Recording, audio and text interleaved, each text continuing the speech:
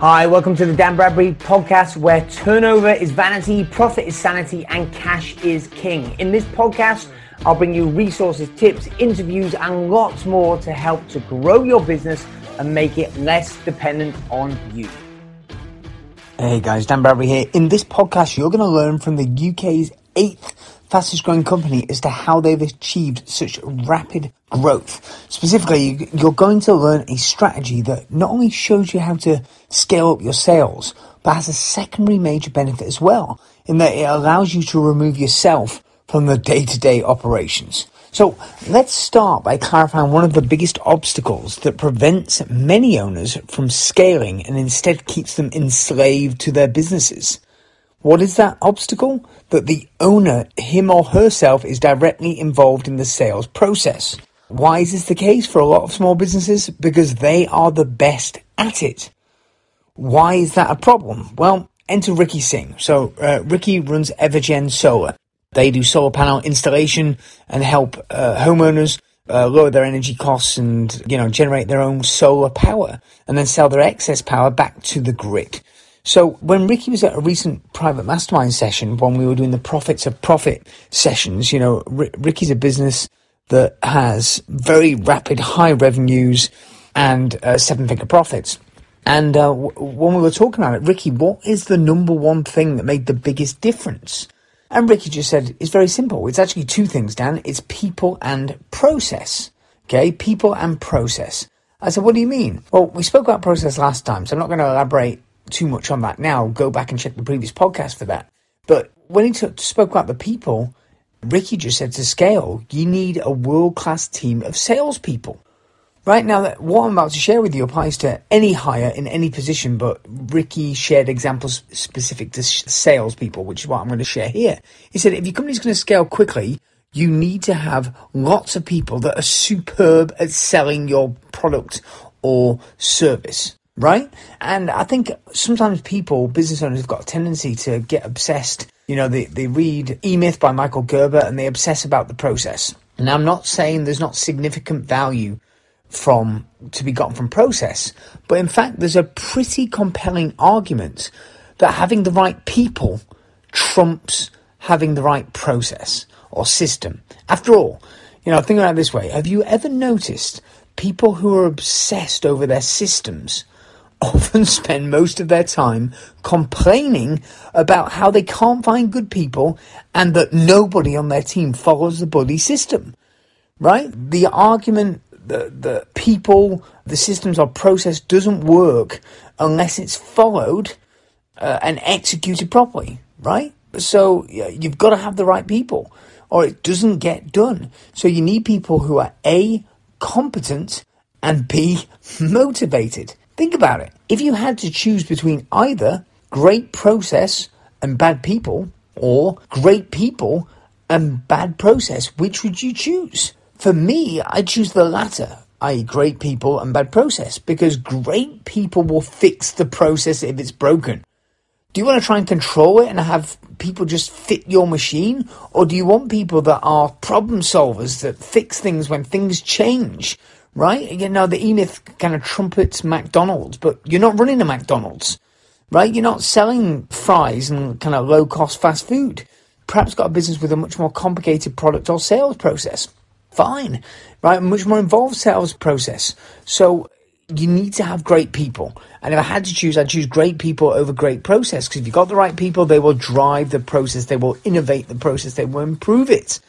Okay, you say, I've got it down. Just tell me how. So let's go back to Ricky, okay? So at the private mastermind meeting, Ricky was telling his group that sometimes just for fun, if he's bored because he's successfully pretty much fired himself from the business being required day-to-day operations, he just rings up and says, I'm going to get my windows done.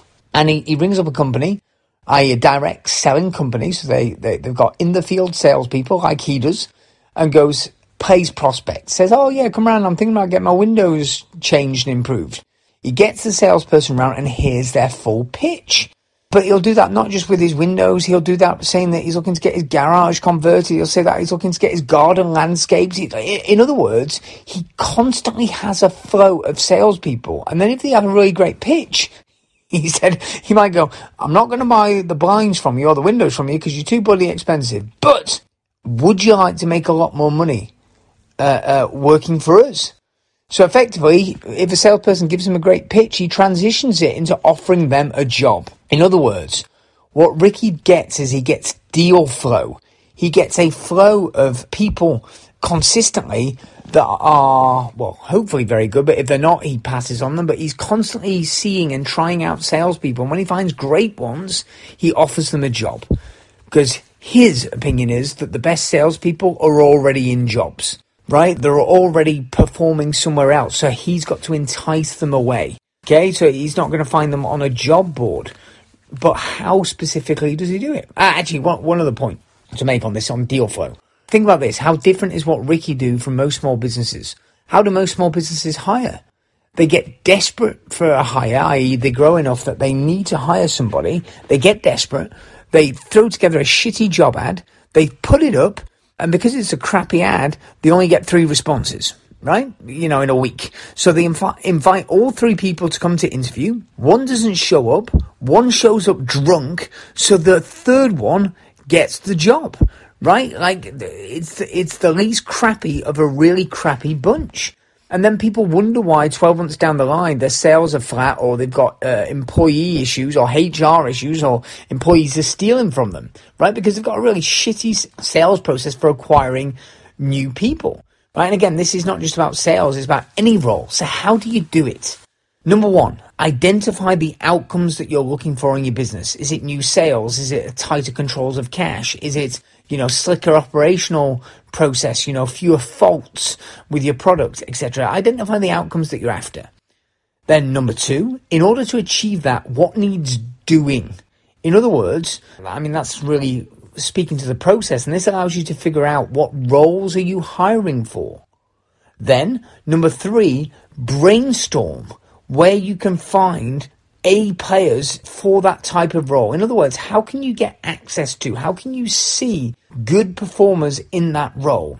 Is it like Ricky does doing mystery shopping, but is it other ways? Are you going to use a headhunter? Are you going to use LinkedIn? How can you get deal flow? Because if you go from getting 3 leads to getting 30 leads to getting 300 leads, your chances of succeeding at making a great hire goes up 100-fold. One of our mastermind members, Alexis Kingsbury, has been here for 5-6 years. For a recent software hire he was making, I believe he had over 3,000 applicants, right? It's much easier. Well, how do you do that? Okay, well, that's number 4. Write a compelling advert. This is not a job description. You need to get clear about why working for you is the best opportunity ever to get the deal flow, right? In other words, to get the volume of candidates. And then, going back to Ricky's point, yes, you can have a process to screen those candidates. So for Ricky, the salesperson, he gets people to send in a short video of them selling. 60-second video. Because if you think about it, if the person can't sell and doesn't come across well immediately in that short video, the CV is a distraction. Ricky doesn't want to read hundreds of CVs. He wants to interview the quality candidates. And how does he get down to the quality candidates? He sees them selling, right? And then he immediately gets a sense that this person might fit our organization. Great. Now we can go through, we've got a process to drive them through to select the best candidate. So that's it. 1, identify the outcomes you want. 2, ultimately what needs doing, what roles need hiring for. Number 3, brainstorm sources where you might find people that are currently performing in that role. And then number 4, get clear on a compelling advert or a way to see them pitch so you can get to see the A players and entice them as to why working for you is the best opportunity ever. So that's it in this strategy number 3 of 7 from the Profits of Profit. This is clients of mine that are making 7-figure profits. Now get out there and hire some world-class people. I hope you enjoyed that episode. 3 things you need to do now. Number 1, make sure you subscribe to this podcast so you do not miss an episode. Also, get on over to Amazon to get a copy of my latest book, Turnover is Vanity, Profit is Sanity, 9.5 Steps to Improving Your Profits and Cash Flow. Also, join our Facebook group, the Turnover is Vanity, Profit is Sanity community, to connect with other business owners.